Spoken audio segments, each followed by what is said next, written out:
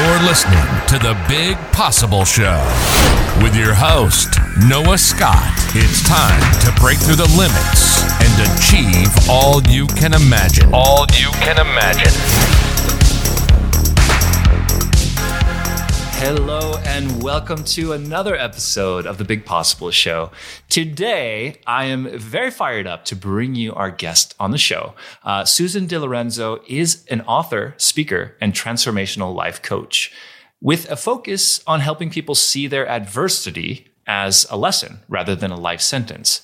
She teaches self-transformation and has tools to build what the soul is calling for versus long-installed conditioning. All right. I am really excited to hear all about this. Susan, how are you? Hey, Noah. Great to be with you today. Feeling really well. Thank you. Fantastic. So just for those of our listeners who are out there, do you want to just share a minute and talk a little bit about who you are and what you do as a coach? Yeah. I'm a transformational life coach. I've been doing this for about 7 years now. I feel like I've been actually doing it longer as someone who survived invasive breast cancer, whose marriage just ended as treatment ended. So it was the school of hard knocks and a lot of realizations that we can talk about later. But this leads me to my favorite kind of client, which is somebody who wants to step out of the "this happened to me" story. And this is what's going to happen to me now that I have this elevated awareness around who I really am. Because adversity challenges us and strips away all the images of who we think we are and says, no, you were playing a role and here's who you really are now. And it's an invitation that not everyone takes. Some people try to recobble their lives together the way they used to look and find that they're facing the same challenges again. But when we really listen to what's being pulled out of us, what's being demanded of us, there is a brilliant invitation to transform and actually live. And you mentioned a little bit about this in the intro, from your soul's calling, from the authentic you, and not the who you were told you were supposed to be. Wow, there's a lot of powerful words there, and that story. I'm really looking forward to hearing the story that prompted you to go on this journey. So it may or may not be the same story.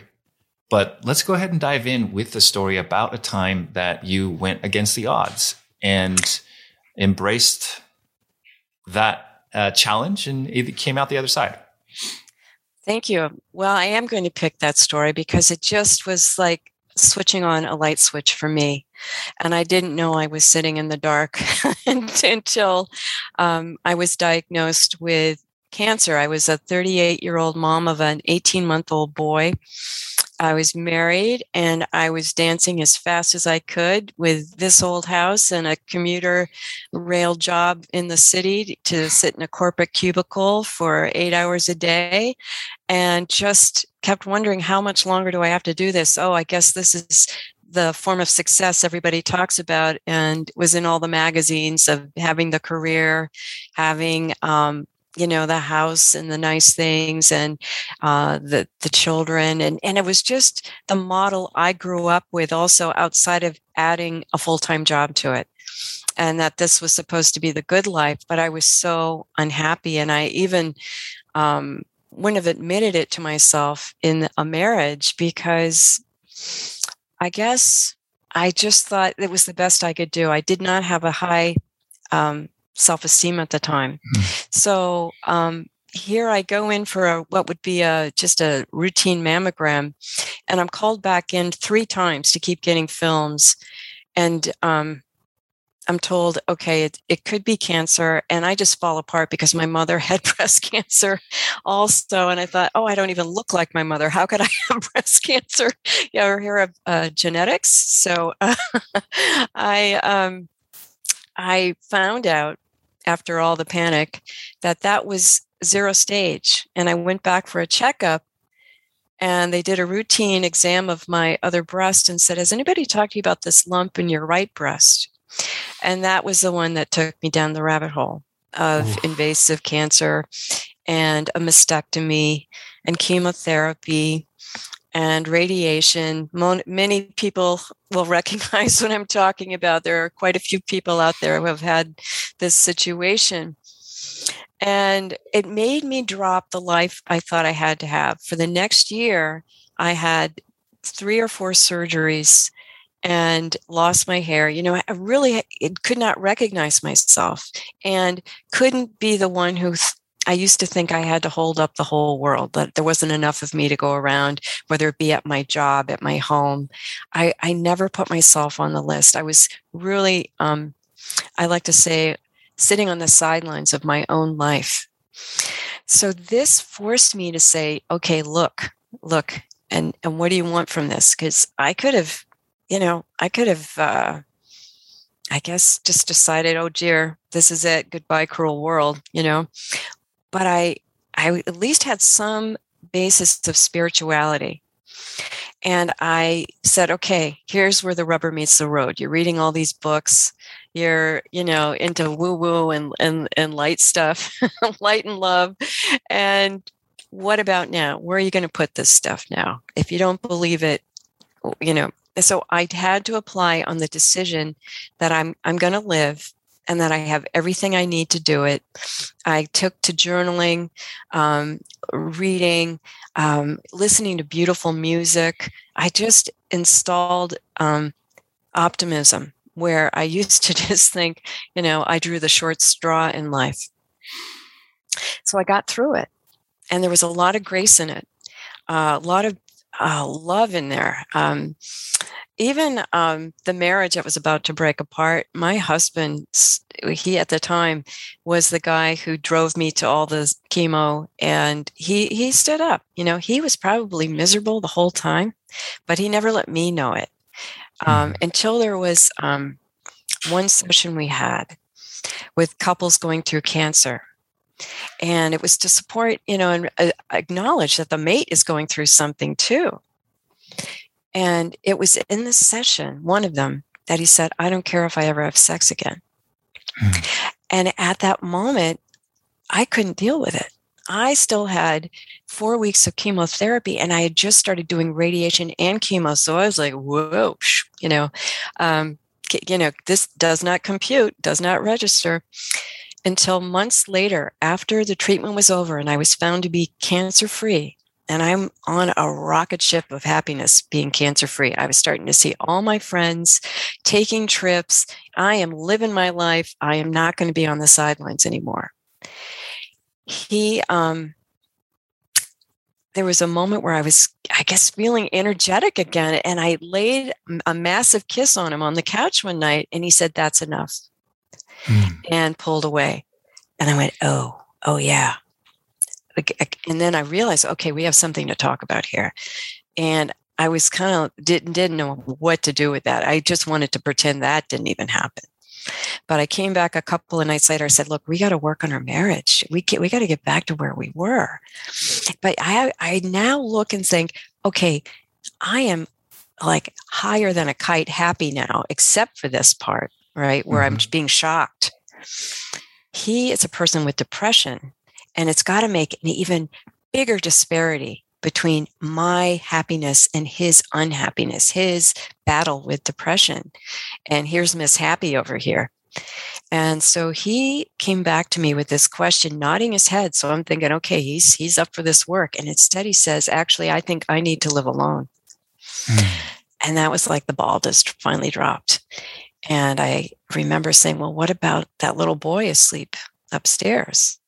And he said, I already feel guilty enough. Please don't make me feel any more guilty. And I wanted to be super snarky at that moment and say, oh, geez, sorry about that. But looking back now, that was a huge decision for this guy. And it really was ultimately my freedom. I didn't say that at the time. I went upstairs to the bathroom and yelled at God and said, do you think I could just have a year off? Really, that's how I felt. But I came further away from this because I would have stayed in this marriage. I mean, I was programmed to say, for better or for worse, and we have a child, so that just locks it in.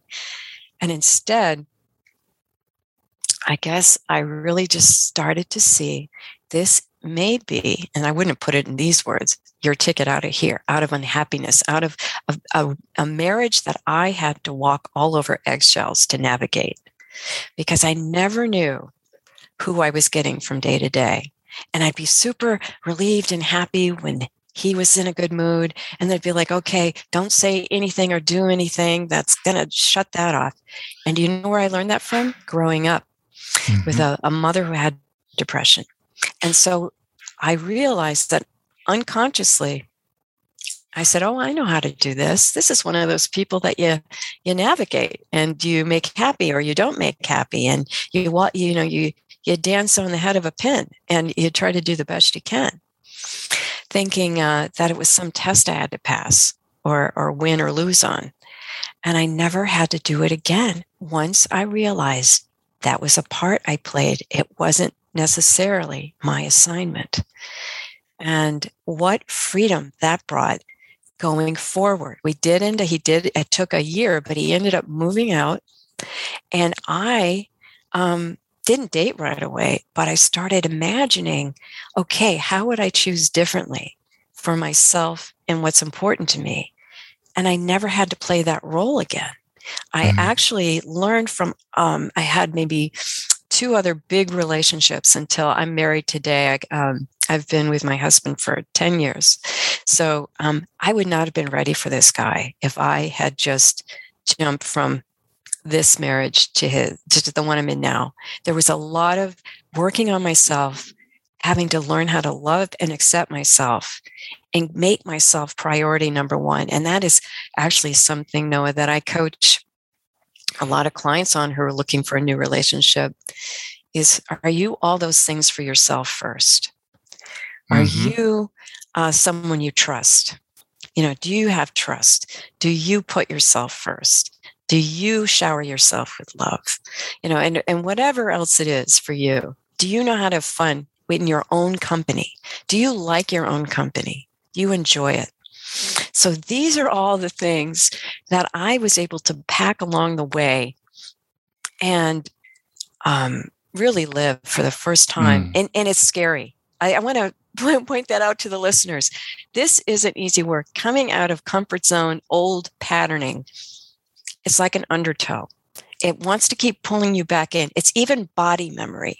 Oh, you're supposed to feel sad right now. You're supposed to be afraid right now. Oh, this isn't us. Well, you know what? It wasn't the pattern anymore. And so when you go for something that's new, it feels like a roller coaster ride. It feels like you're on a high dive. And that is where guidance and support comes in. Now, I didn't just figure out codependency on my own. Yes, I did read a book and go, wow, I see myself in that. But I did go see a therapist and I really had to work things out. And then went into training to be a life coach and got trained myself. I had to learn what I'm teaching. And I think that is something I want to make sure people know, that it's great to get support, even in group support, even in masterminds where you're building something and you've got other people that are maybe a few rungs up the ladder higher that can pull you up and say, hey, I see what you're doing there. I used to do that too. Let me tell you a little trick I learned. Right? Yeah, absolutely. Wow. What a beautiful story. Thank you for sharing that. There's so much around this topic of self-esteem and like discovering self-esteem through hardship that I think I'd love to explore a little bit more. Granted, we're not on my dating show, but I think the lessons that we're getting from this are so powerful that it transcends to everything every you do. Part. Yes, yeah. It uplifts every part of our lives. That this is a core part of our being. And there's something I heard that just blew my mind at the time. I want to say when I was first training to be a coach, you cannot outperform your self-esteem. You can raise your self-esteem and thereby raise your ability to reach different goals. But if you're not feeling worthy of them, if you have low expectations for your life and you say, I'll just make up something. You want to be a billionaire? You want to be an actor on a TV show? I'm just making up wild ideas. But these wild ideas had to start somewhere. And there are people who are billionaires, who are actors on whatever show they wanted to be on. And so what makes them different than you and I? That's the other thing we do. We make the people that achieve these goals like gods. And we're these puny little people that, get to eat little crumbs during the day and wish and hope. And so there is where the self-esteem factor comes in, the believability factor in ourselves, and saying, why not me? Okay, this guy had started somewhere too. And often, what do we learn about these folks? They had it worse than we did. You hear these rags to riches stories, and that is where you see how adversity, is almost the blessing that built them. They had no choice. They either had to stay where they were, which was awful, or they had to say, no way, I'm getting out of here and I'm going there. Yeah. And what are some ways that when people are facing adversity, for example, one thing I like to tell myself whenever I'm in a hard time or even a good time is that all things really are temporary and I'll get through this. And even if I'm having a great year, even that's temporary. Yeah. What are some of the things that you encourage your clients to, when they are going through a difficult time or trauma, or they're at the bottom of the squat? Yes. What tips do you share with them? I want them first to notice that there's no final outcome yet. And yet we tend to go to the worst possible outcome and think we're going to worry it and solve it, right? So if I were to tell you that in your left hand, you're holding the most detrimental outcome, the worst, like for me, it would be, all right, you're going to die of cancer, right? And in my right hand, you're going to live and have an amazing life. You're going to be an author. You're going to speak in public. Well, that wouldn't have even been crossing my mind at that point. So what if it was just, you get to live? You get to live and you're going to be super healthy. All right. Neither of those things had happened yet. And so I had to learn to put my focus on what I did want, because what we focus on expands. Whatever you put your mind to is going to expand, and you're going to start seeing it in your life. I'll give you an example. At one point, I wanted an Audi S4, and I started seeing them all over when I was driving to work, wherever I went. I'm like, oh my God, did everybody buy this car? So here's what I'm saying. What we focus on expands. And so stop looking at that left hand and start getting really clear on what's in that right hand. What does that look like? What would vibrant health and energy and a fit body feel like? How would I feel about myself in that body? I'd be so grateful, right? First of all, I'd be so grateful. I'd be thrilled. And I'd start making some real plans, wouldn't I?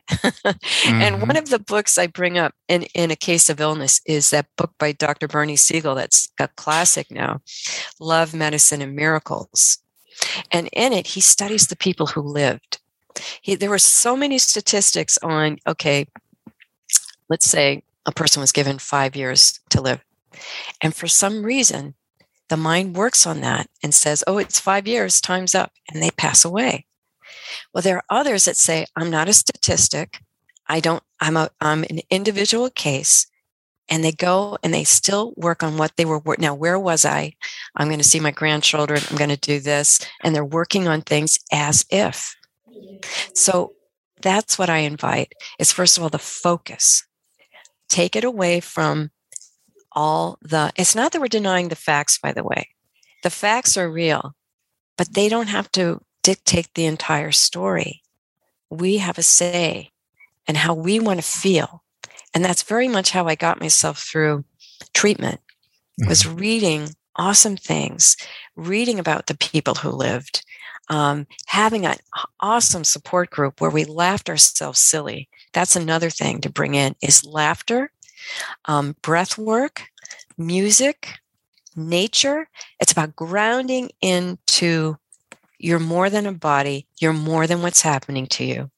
The other thing I loved that I learned was pulling apart the word circumstance. If you look at the word circumstance, circum is the circle, right? Stance is where we're standing in that circle. It's what we see all around us. It's our 360 of the world, but it's not who we are. We are the player on the stage of this scenario.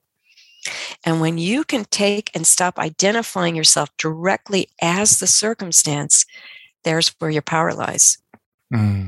Yeah, very beautiful. Let's continue with that theme. So now that we've started to gain some perspective on where we are in this circumstance, we've got some habits that we're accumulating, breath work, we're doing all the good stuff.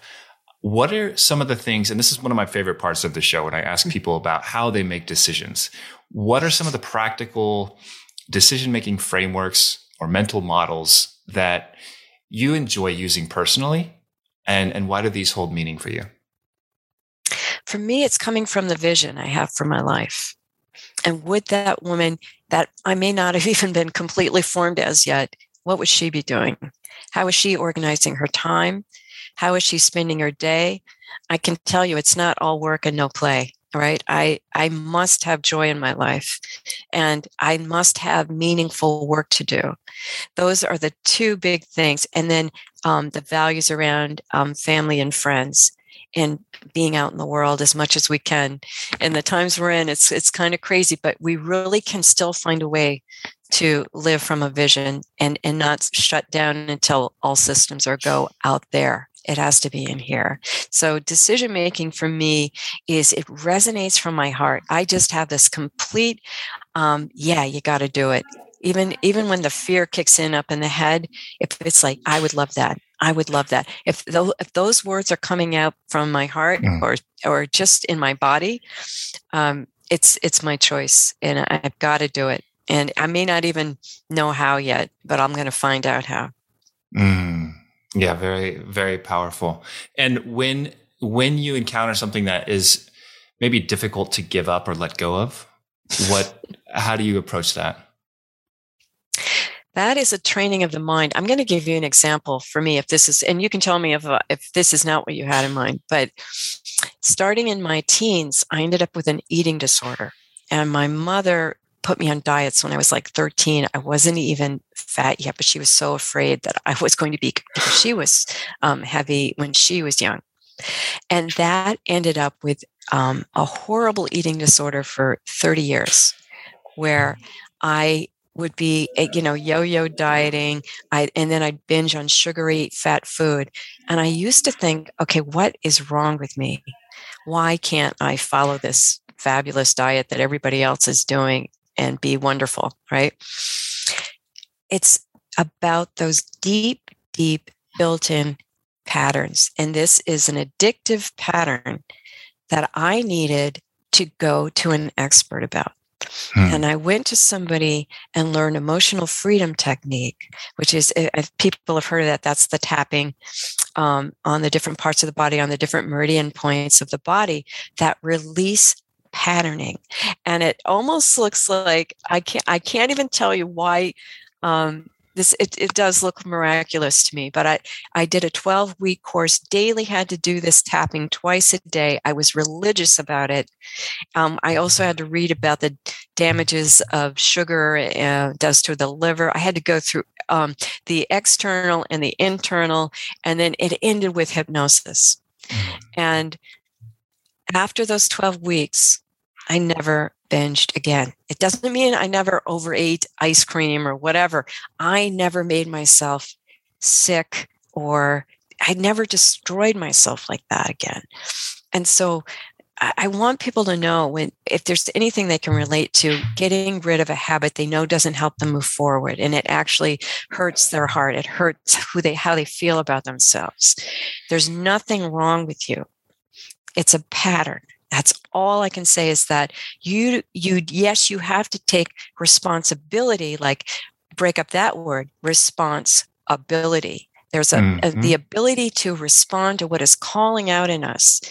And that is where we have to take that extra step to say, all right, I can't do this alone. I can't just watch maybe a video that teaches me how to tap for the first time and be done with it. Okay, congratulations to anybody who did do that. I'm not putting that down. But yeah, let's find what we need and invest in ourselves.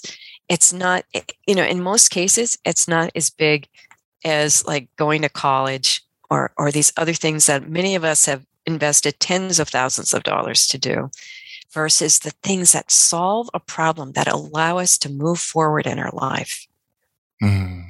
Beautiful, beautiful. Well, let's close it out. I think this is just absolutely beautiful interview. I've really just enjoyed the entire thing. But if you want to leave our listeners with a recommendation for a life-changing piece of content, this could be a poem that you've read, or a YouTube video you've watched, or a place that you've experienced. What would that be? I'm going to leave you with a quote from one of my favorites, Howard Thurman. And he says, "Don't ask what the world needs. Ask what makes you come alive and go do it. Because what the world needs is more people who have come alive." Oh, I love that. That's my favorite. That's my favorite too. Beautiful. All right. So how do we support you, and how does everyone just find? I know you have a book coming out. Do you want to talk about that? Yes. I'm writing a bit. This title is a work in progress too, but it's definitely going to have gems of adversity, and I'm calling it Pulling the Gems from Adversity, Survivor and Life Coach Wisdom. And I take the reader through what do you do when you're in the middle of adversity, all the way to crafting a new life, to advancing boldly. So that's a quick rundown on that. And I will, if you go to my website, susandlorenzo.com, there'll be like fireworks coming out of that thing when that book is finally published. So that, and then if you want to reach me directly, Susan at Susan DiLorenzo. I'm also on Facebook, Life Design Coaching with Susan DiLorenzo is the name of my business. And that is facebook.com/Dream Coach Susan, where you'll see a lot of videos that help you with problems around adversity also. Susan, thank you so much for sharing just your story, your insights, your wisdom. This is an episode that I think people can re-listen to every month. Thank you, Noah. Thank you. I so enjoyed being with you. It was so easy and fun. Thank you. Yes. All right. Take care. That's it for this episode of The Big Possible Show. This is Noah Scott signing out to let you know I appreciate you for being here. Of course, if you enjoyed the episode and want to share some feedback, visit Apple and drop a review. That review will help other people find the show, and it also gives me a signal that, hey, people are out there listening. And with that, may the rest of your day be filled with epic adventures. And I'll see you right here for the next episode.